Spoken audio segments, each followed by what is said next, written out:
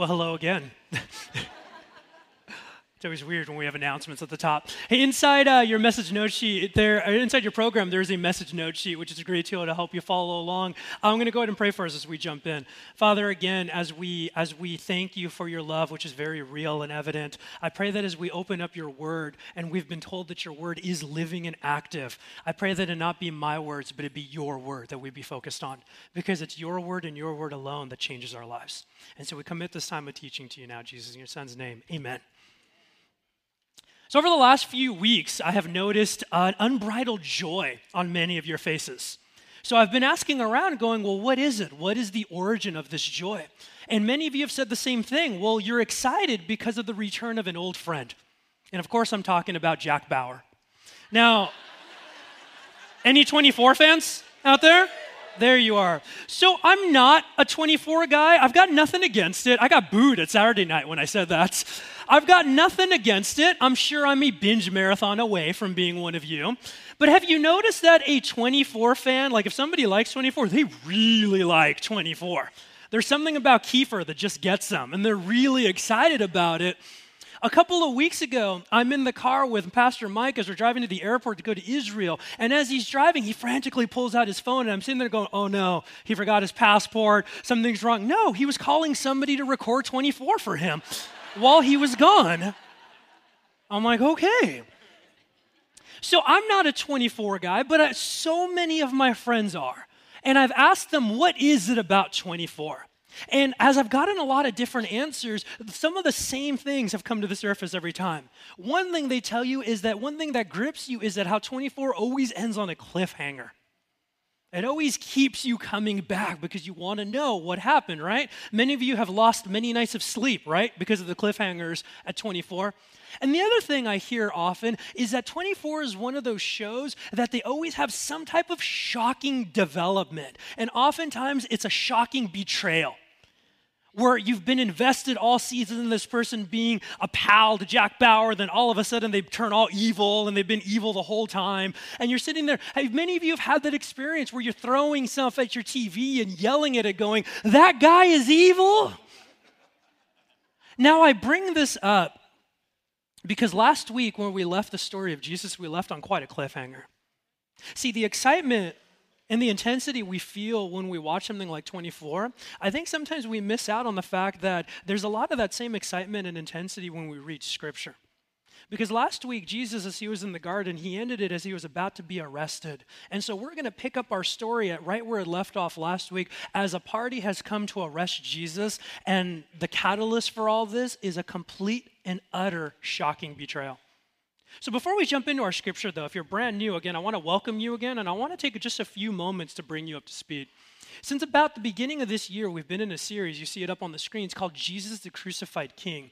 And so what we've been doing is we've been looking at the life and teaching of Jesus as told through the Gospel of Mark in the New Testament. Now, Mark, the author, was one of the key leaders in the early movement of Jesus. Now, Mark was also a close personal friend of the Apostle Peter, one of the original 12 that walked with Jesus for those 3 years. So what we have in the Gospel of Mark is that Mark is writing down Peter's firsthand eyewitness account of what Jesus said and what Jesus did. Now, this series is actually the third in a mini-series, in a what I've been calling an epic trilogy of series as we've been going through the book of Mark. And this last series has specifically focused on the very last week of Jesus' life, Passion Week, as many of us know it. We specifically have been looking, starting from Jesus' return into Jerusalem, and it's going to be closing with the death and resurrection of Jesus. Now, what we've been seeing so far is that Jesus, in the entire book of Mark, he's kind of played who he is as the Messiah kind of close to his chest. When he does or says things to identify him, he asks his followers, don't tell people just yet.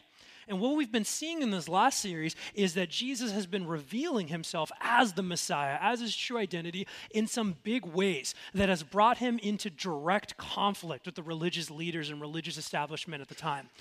These leaders are chomping at the bit to find a way to arrest him and have him executed because Jesus is a threat to their power.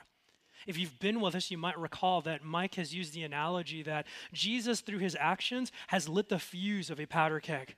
And all week, as we've been seeing more and more actions in Jesus, that fuse is getting shorter and shorter. And now we've reached the point where it's about to blow. See, these leaders have been trying to get Jesus arrested and killed for a long time, but their plans haven't worked up to this point. But they've just been given an incredible end they couldn't have dreamed, a betrayal by one of their own that's going to lead them right to them.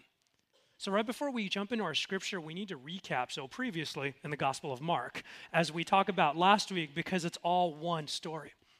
Last week, if you remember, it was the evening of Passover. You might remember a few weeks ago, Mike talked about Passover dinner, how they had the traditional meal with the disciples. And at some point in dinner or right after dinner, Judas had left to enact this plan.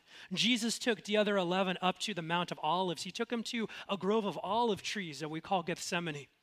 And if you weren't with us, let me encourage you to get the podcast because Mike did a fabulous job talking about what it was like for Jesus as he was face down in the dirt, as he was in anguish, pleading with God the Father, is there any other way than what's to come? Knowing the physical pain, knowing the emotional and the spiritual pain that was to come with the cross, 3 times Jesus pleaded, is there any other way? But there wasn't. And so we ended on the cliffhanger last week that Jesus got his disciples up. And what was the last thing he said? He said, rise, let us go. Here comes my betrayer. And so this is where we're going to pick up our story. See, so imagine the scene. They're in this grove of olive trees. Jesus just woke up the disciples. It's maybe like 1 or 2 in the morning, so we're very early on Friday now in this last week. And so here comes Judas leading a crowd of people. Now, we need to picture this correctly. This isn't like an old Universal monster movie crowd of villagers with pitchforks and torches. This is actually a very intentional crowd filled with authorities. Mark is going to tell us that there's representatives of the different Jewish groups that form the Sanhedrin, the Jewish ruling council. Within that, we know that the temple that the Jews had jurisdiction on, they had their own type of militaristic temple guard or temple police. So there were members of the temple guard in this crowd. John's gospel also tells us that there were Roman soldiers here, probably trying to make sure that a riot wouldn't break out. See, because one thing that has slowed down the hand of the religious establishment has been the fact that they want to arrest Jesus, but man, this guy is popular. If we cross him, the crowds may turn on us. And the establishment loved public opinion and loved being on the right side of that. So here they are in the middle of the night with Judas leading them to Jesus. And so that's where we're going to pick up our story. So there in your note sheet, you have a section titled Betrayed in the Garden. We're going to be in chapter 14 of Mark, starting at verse 43.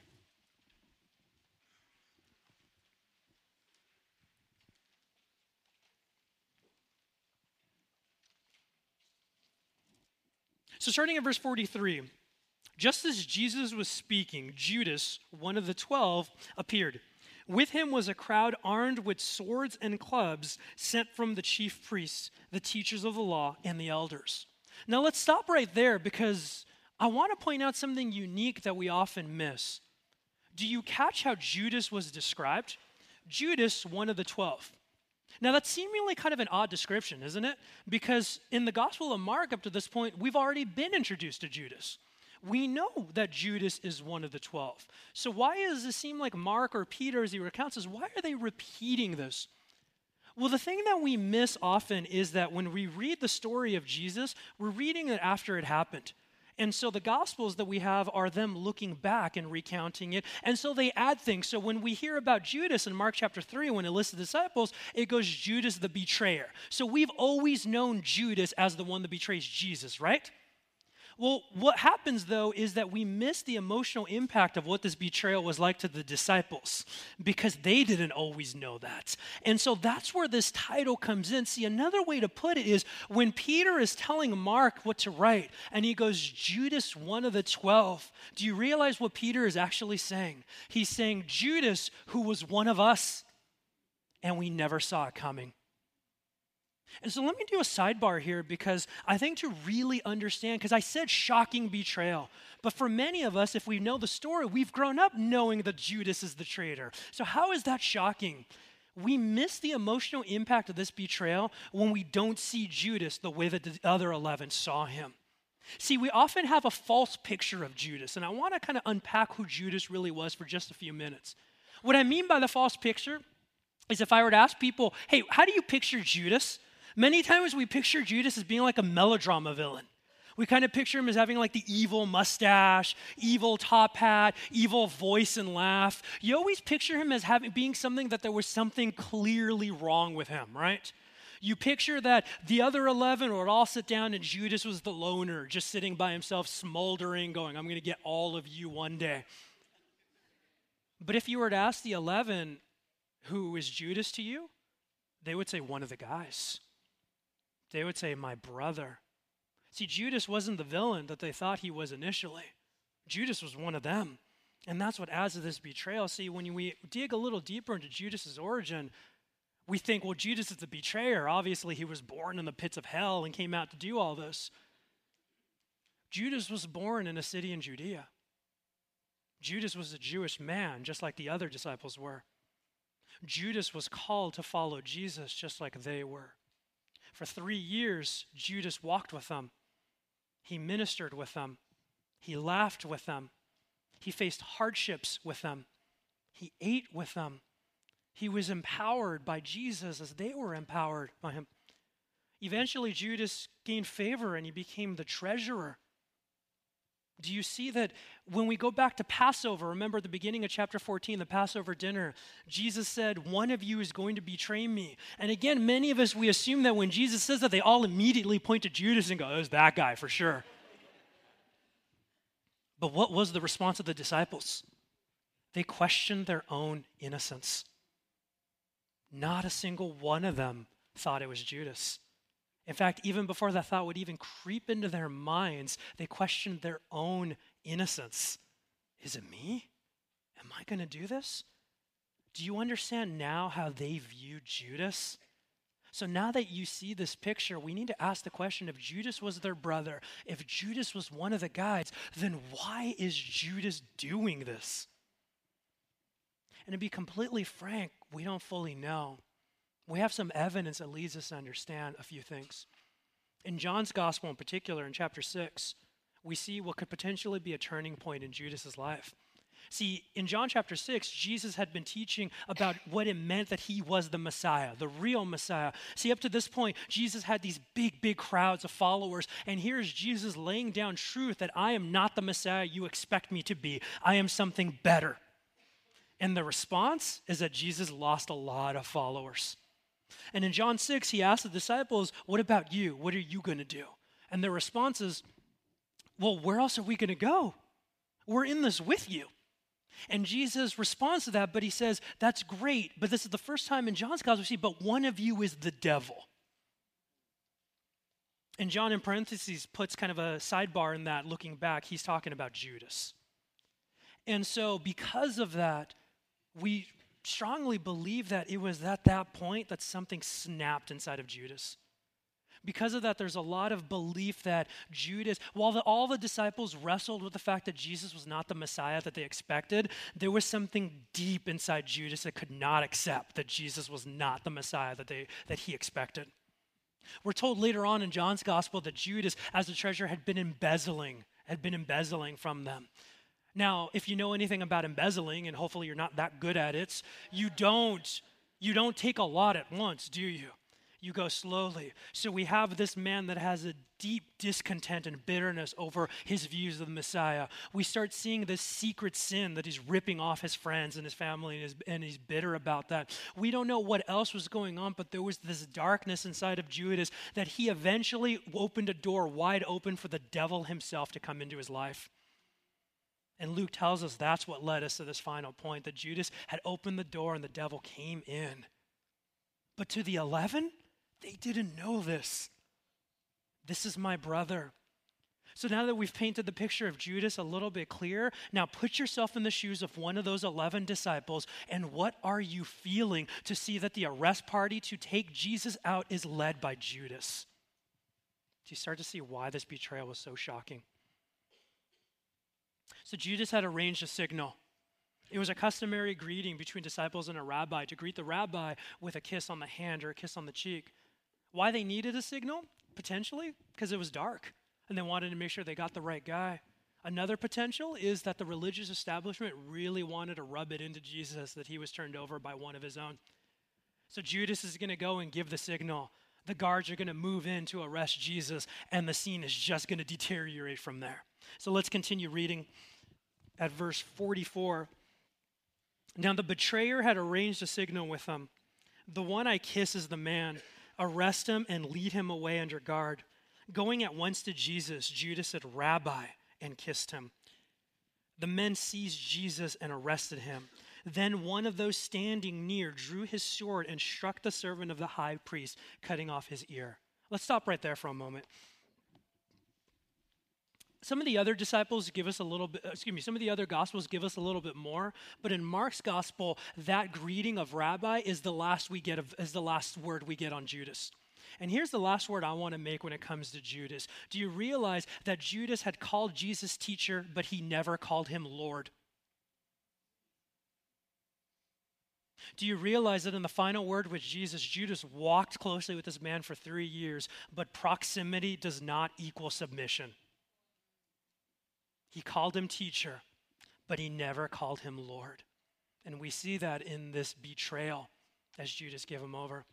And so what you have next is you have like a tense movie scene, only it's real life happening, that they move in to arrest Jesus, and one of the followers pulls out a sword. I don't know if he was going for a kill shot on that guard to cut off his head, but he missed, and he got an ear.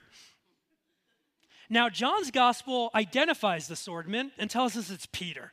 As one pastor put it, of course it was Peter.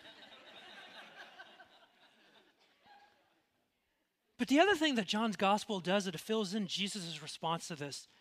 Peter is ready to fight. I'm sure the other disciples probably are too. And Jesus very sternly goes, no, put it away. See, Jesus is reminding them and reminding us it's not who he is. That's not what he's about. See, to continue to fight against him would be a misunderstanding as to what Jesus came to do in the first place. See, that's not what it's about. And you see, Jesus is willing to go into arrest. But again, you need to put yourself in the shoes of these disciples. They didn't want to come to Jerusalem in the first place because they knew that these leaders wanted to arrest Jesus. Jesus had talked about his death, and how did they respond to this? They corrected him.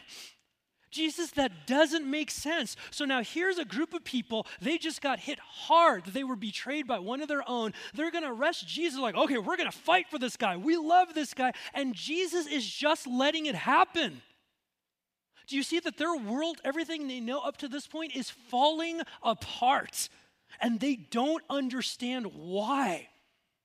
So as we continue reading, we're going to see that Jesus addresses the crowd that came to arrest him. Verse 48.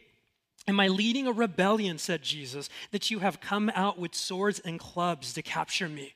See, they were armed because they were expecting resistance. Every day, verse 49, I was with you, teaching in the temple courts, and you did not arrest me.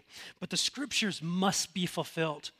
So Jesus points out two things in this. One, he's calling them cowards. They loved public opinion. That's why they didn't move. They didn't move in daylight. Jesus is saying, you guys don't like me.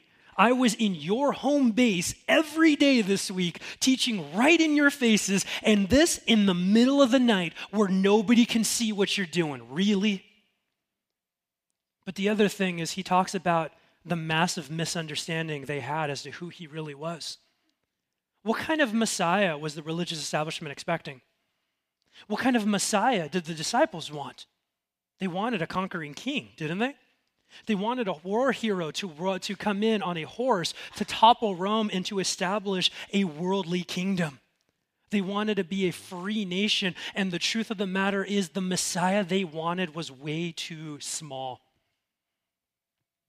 Jesus was, and Jesus is leading a revolution. See, by definition, a revolution means nothing is ever the same again. But Jesus' revolution was not external, meaning he wasn't here to establish an earthly kingdom. Jesus' revolution is internal. He broke into time and space to go to a lost, broken, dead people because of sin, and through the forgiveness of that sin, to restore them back to their proper place as sons and daughters of God.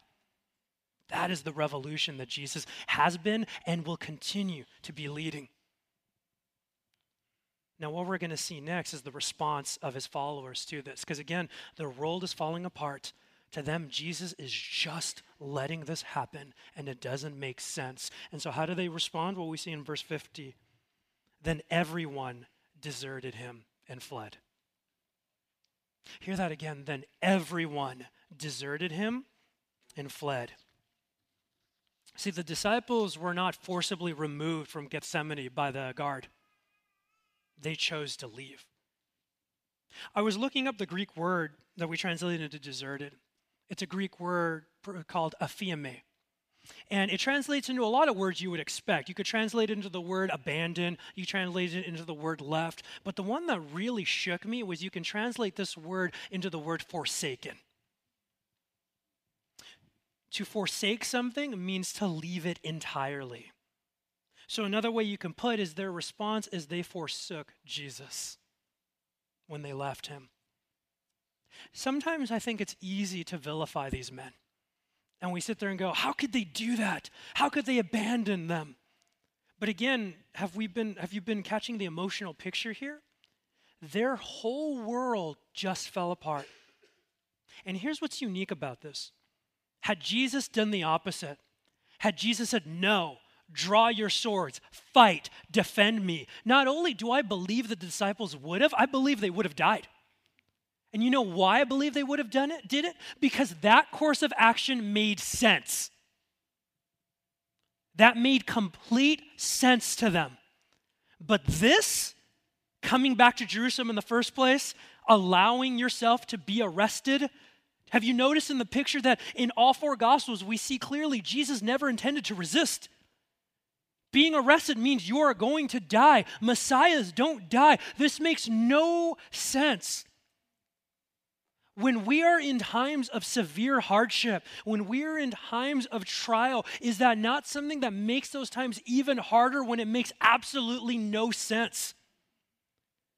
So seeing that emotional picture, can you relate with these 11 men right now? I'm not justifying their decisions, but do you realize that I have to be honest and go, if I was one of them, I don't know if I would have chosen a different path. Because everything fell apart. They don't understand this hardship, and their response was to run. And then Mark ends with a unique final word on this. At verse 51, a young man wearing nothing but a linen garment was following Jesus. When they seized him, he fled naked, leaving his garment behind. Kind of an odd way to end this, isn't it? Jesus is arrested. Here's a New Testament streaker. And you sit there and go, well, why is this there? And what's unique is that little line is only in Mark. It's not in the other Gospels. So why is that there? It's actually not there to be a humorous interlude like a lot of us take it. Why that's there is it's to show you the desperation in the crowds to get away from Jesus. See, much like in our society today, walking around naked was frowned upon, and it brought a lot of shame. And so you see in this young man that he was so eager to be anywhere but near Jesus, that it didn't matter to him what he looked like or what kind of shame. He just wanted to get out of there. One interesting piece of speculation, and again, we can't say with certainty, but there's a lot of scholars that actually believe this is Mark himself, that he put himself in there as an apology of sorts to go, man, look at what I did to just run away from Jesus. We don't know that for sure, but it's interesting that it's only in Mark's gospel that this turns up. So that's our passage for today, and we're ending on another cliffhanger. Next week, we're going to pick up Jesus on trial before the Sanhedrin, and it gets spicy. So I really hope you can be here for that. But in the time that we have left, what I want to do is I want to examine the response of the disciples. And specifically, they faced hardship that they did not understand, and their response was to run away from it. And so when I say I want to examine their response, I want to ask that question in our lives. When it comes to hardship in our lives, how are we going to respond to Jesus in those hardships? And so from this account in Gethsemane, I want to take some time and focus on two truths we can pull from this. So there in your note sheet, there's a section titled Lessons from the Arrest. And your first fill-in is this: God does not deliver us from every hardship. God does not deliver us from every hardship. Now, I know you're sitting out there going, man, that is the feel-good point I hope to getting out of bed today. If we are going to run after Jesus well, then we need to be real about the reality we live in. Honesty is our starting point. And so to do this well, we need to embrace a deep theological truth, and that's this: Disney movies have lied to you. And here's what I mean by that. We've all seen a Disney movie, right? They all tell the same story. You've got some heroes, you've got some type of a villain, a dragon or a sea creature or something. You've got some type of conflict, they don't like each other. You have the heroes resolving the conflict, usually through murder. And then at the end of the movie,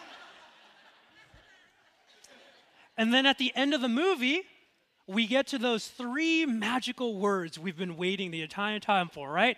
Happily ever after. And so when you're a kid and you see those words, what does that tell you about the future of those characters? It means that for as long as they lived, they never, ever, ever, ever, ever again had anything bad ever happen to them.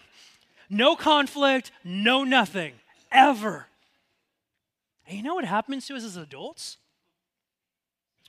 We start basing our lives around the pursuit of happily ever after.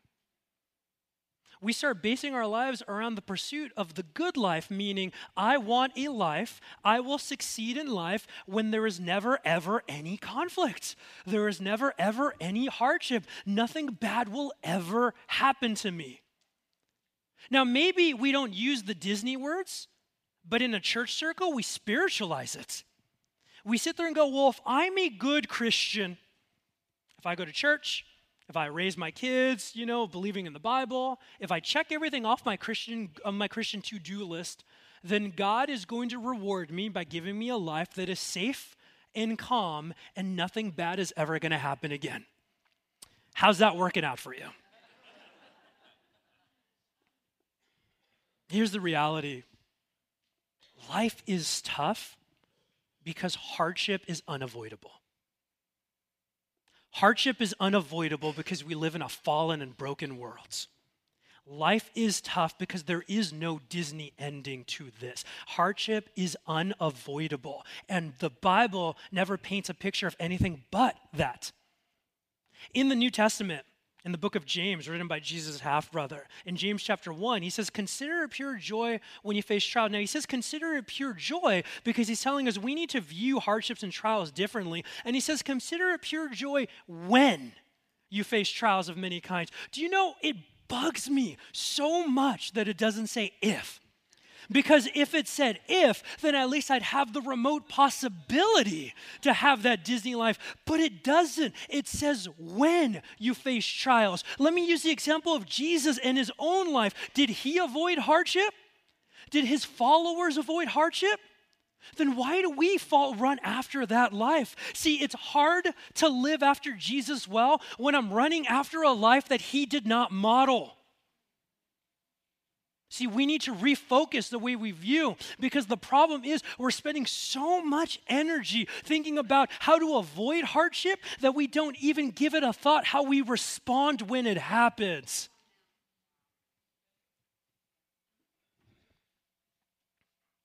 If we cannot avoid hardship on this side of heaven, then we need to stop pretending like we can, and we need to start focusing on what is our response to Jesus going to be in these hardships. Trials are difficult. They very much are. Sometimes we face hardships in life because of bad decisions we've made in our own lives. If I made bad financial decisions, that's going to come back and bite me. If I'm making bad decisions behind the wheel, Dave Cox is going to arrest me. We will make bad decisions. Now, those hardships, though, that happen from bad decisions I make, I can kind of wrap my mind around them and understand why they happen, right?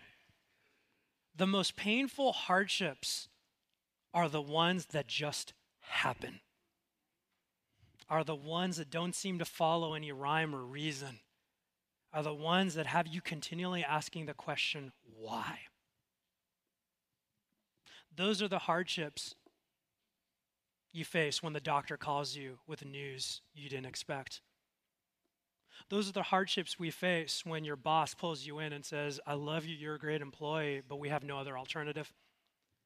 Those are the hardships that when people around you take a child, take some close friends, they're making bad decisions, and no matter what you do, they're not changing it, and those bad decisions are impacting your life.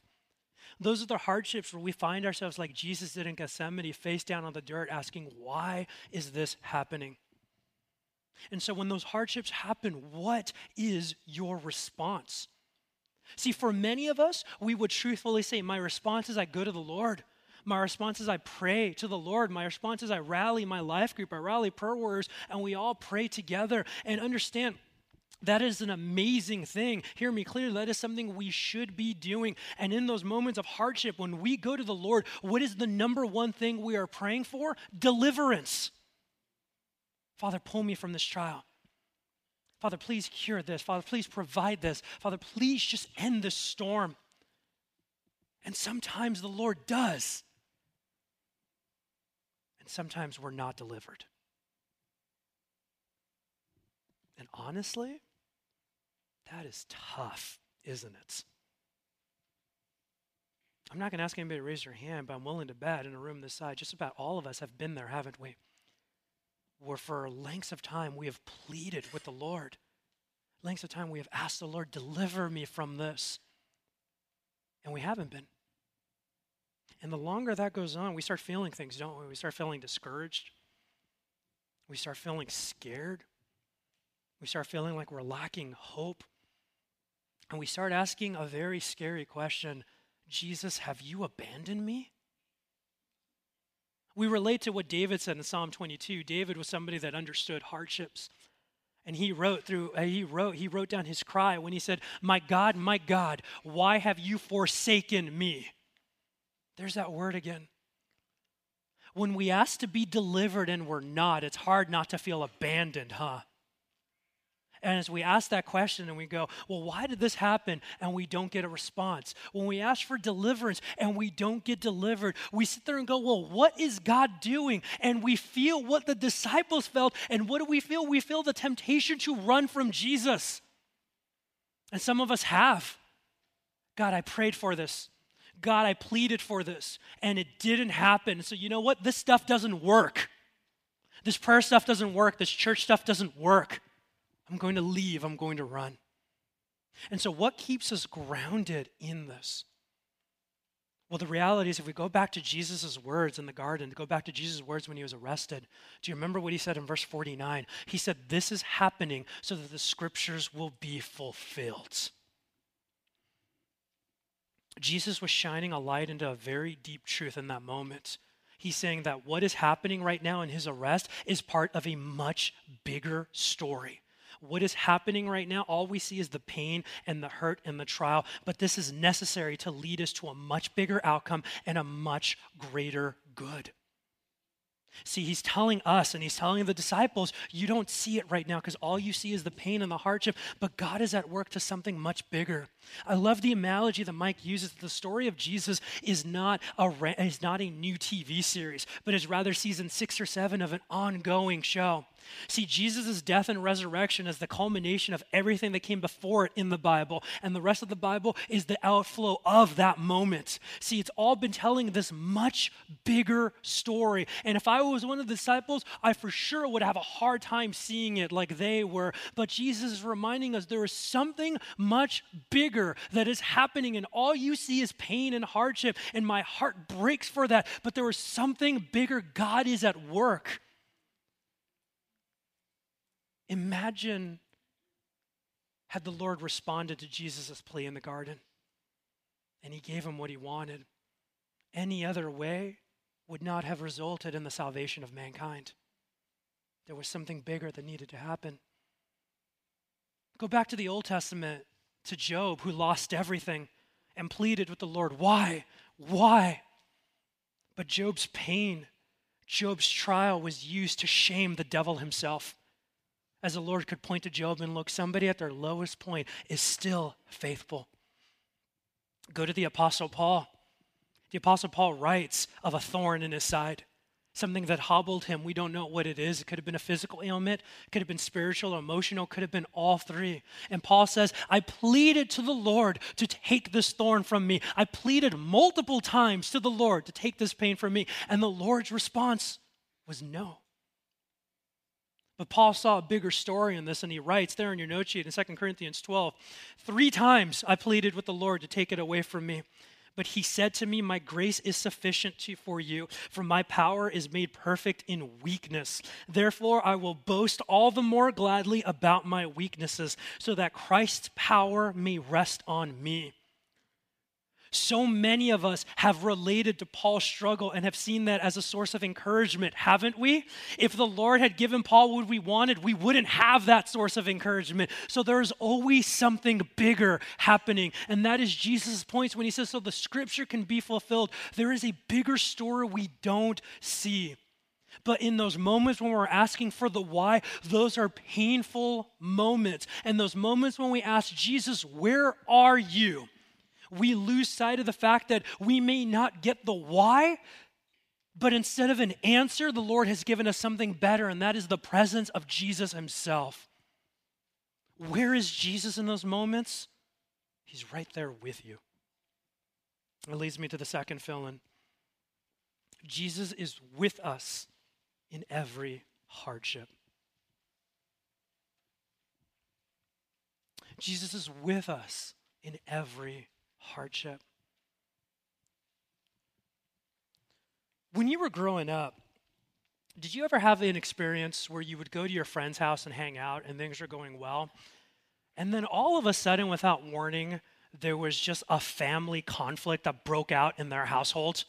Maybe their parents got into a screaming match, maybe something awkward with a sibling, and if you've had that moment, all of a sudden you feel really weirded out, don't you?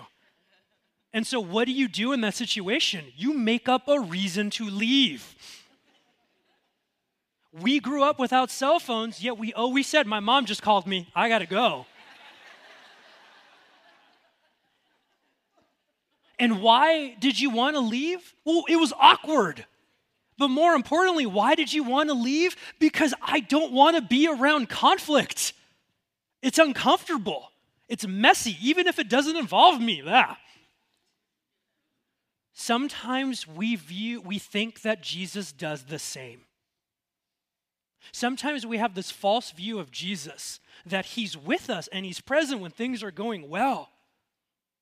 But when it gets hard, when it gets messy, we have this view of Jesus going, good luck with that. I'll come back when things are better.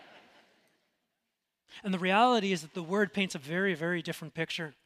In the middle of the disciples' world falling apart, where's Jesus? Right there, smack dab in the middle of it. Jesus is sending this message that we will not always have clarity in our hardships. We will not always have answers to the question why. We will not always have deliverance, but we will always have the presence of Jesus right there with us. See, our God is not a God who's on the outside looking in conflict, but he's right there, feet on the ground with us.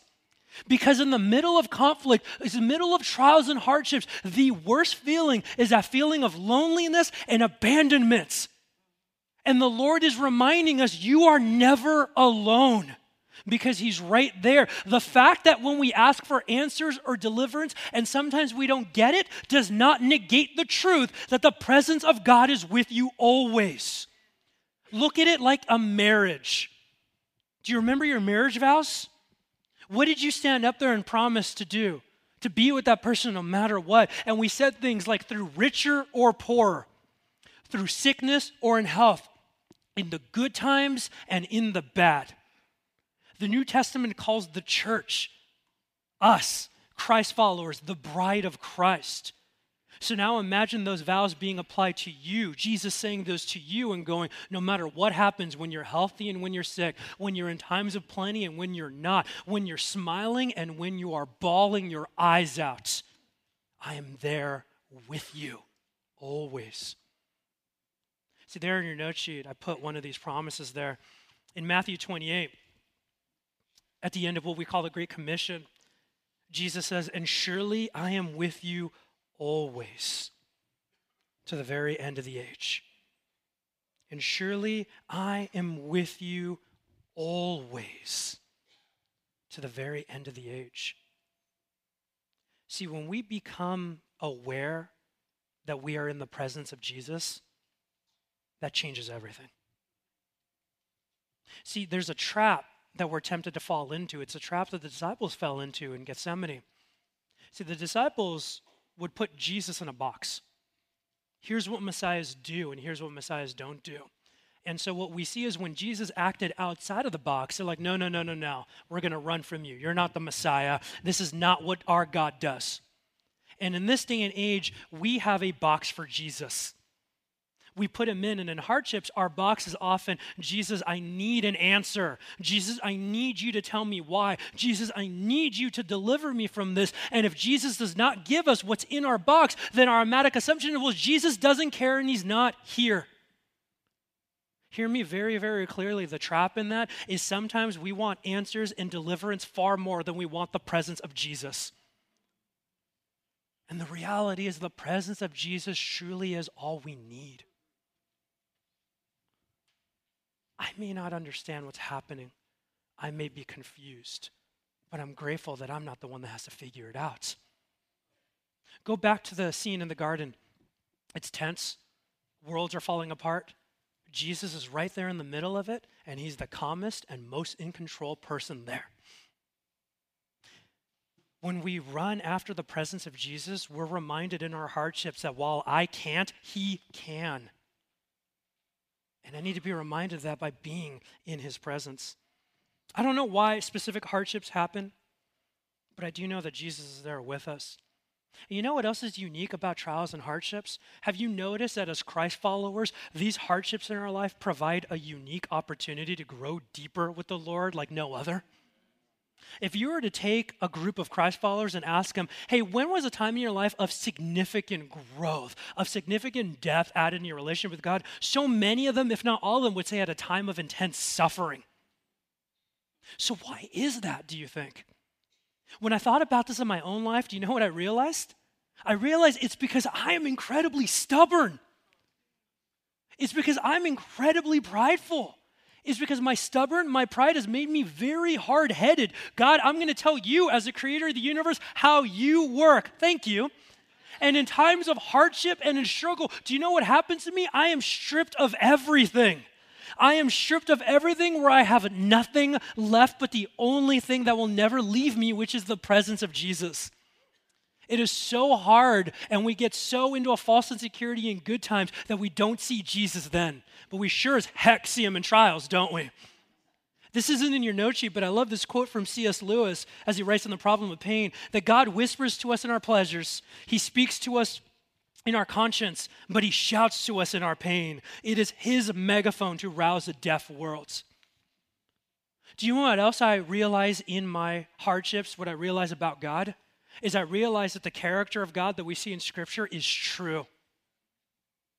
When everything else is stripped away from me, when that box has been exploded, I realize that these descriptive natures of God, that God loves me, that God is for me, I start to see that they are true because there they are in his presence. Do you know what characteristic of God definitely comes up in trials that becomes true? Faithful. See, we sometimes equate faithfulness with giving us what we want, and even when what we want is something amazing and something great, but that's not the definition of faithfulness. Faithfulness is being present, is being there no matter what. See, in times of trial, when I feel like I've lost everything else, I see the faithfulness of our Jesus because he is still there with me. When I'm down on the dirt, he is there with me. When my world has fallen apart because of what happened in that courtroom, Jesus is there with me. When I am crying my eyes out in the waiting room of the hospital, Jesus is there with me. When my kids have angrily slammed that door in my face, Jesus is there with me.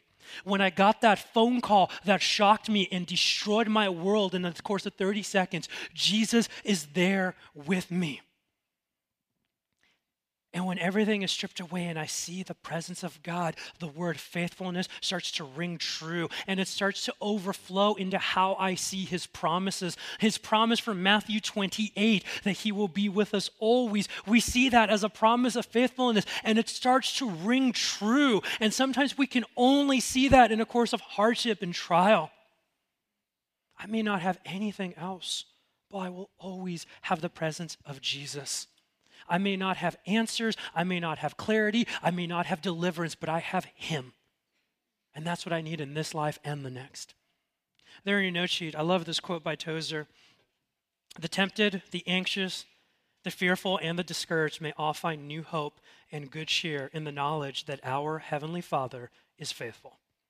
He will ever be true to his pledged word. As I wrap this all up, I just have one final question for you there in your note sheets.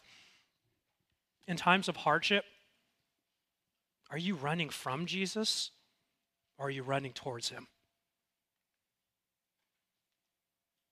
When it's hard, when things are crumbling, when you don't understand,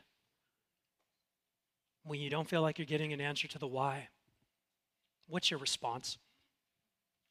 The truth is, we're all running. We just need to determine what we're running towards. Are we running away from Jesus like the disciples?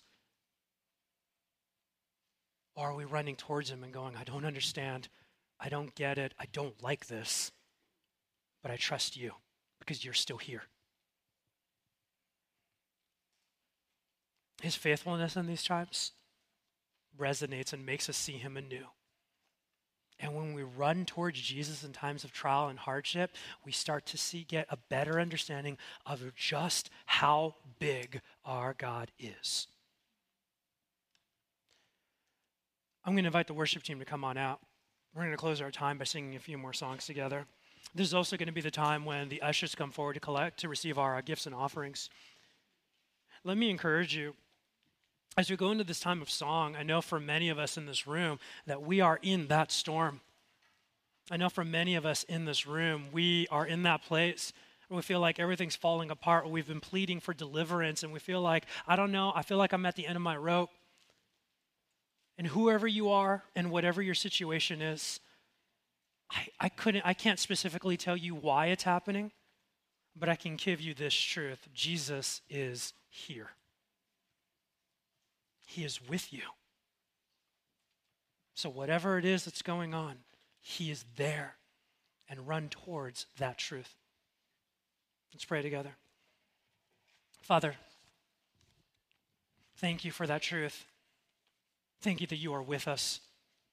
Thank you that you will never leave us or do what we've done at times. You'll never forsake us. Thank you that you're not just there when our life feels like the Disney movie with sun shining and birds chirping. Thank you that you're there when it feels like the storm that's never going to end. Thank you that you let us come and plead with you to ask why. Thank you that you let us come and ask for deliverance. Thank you that you're not shaken by that. But we also thank you that even in those times when we don't receive what we're asking for, that your presence is still there. We may not get an answer, but we will always get the presence of Jesus. And thank you that in those times of trial, those times of weeping, our precious Jesus is the one with his arms around us, holding us, comforting us, strengthening us, Lord. Thank you that it's because of you that we are brave. And so, Father, right now, I pray that we have a better awareness of your presence, of a presence that's filled with love, grace, mercy, and power. I pray that that truly be what we seek, because once we become more aware of the presence of Jesus in our life, then that changes everything. And that's the revolution you came to lead. I give you this time in your son's name. Amen. You know, I'm not brave because of anything that has to do with me. I can be brave because of him. I can be brave because in those times of trial and uncertainty, he is with me, always, to the very end of the age. So we read some words that David had said in a time of anguish, but I want to share with you what David says in the next psalm, in Psalm 23. For even though I walk through the valley of the shadow of death, I will fear no evil, for you are with me. And as we leave this place today, we need to remember that truth, that whether we're walking in the sunshine or the storm, we can be brave because our Jesus is with us. Amen? All right, hey, before we leave, do me a favor. Would you go ahead and actually grab a seat where you're at? If you would give me a little bit of house light, that'd be great. Hey, one thing we wanted to do before we left this morning is that this has been an amazing experience we have. We get to come to this place and we get to worship freely. And especially as we think about why we have this week, what we're celebrating this weekend, the reason we can come to a place like this is built on the sacrifice of many that have come before and many that are sacrificing themselves for us now. So I just wanted to take a moment and honor those people that are providing us the opportunity to do this. So if you're here this morning and you've been or are currently involved with the armed forces, or even if you're here and you've been involved with our civil service, such as firefighters or police officers, would you stand where you're at? We would love to honor you this morning. Just thank you for...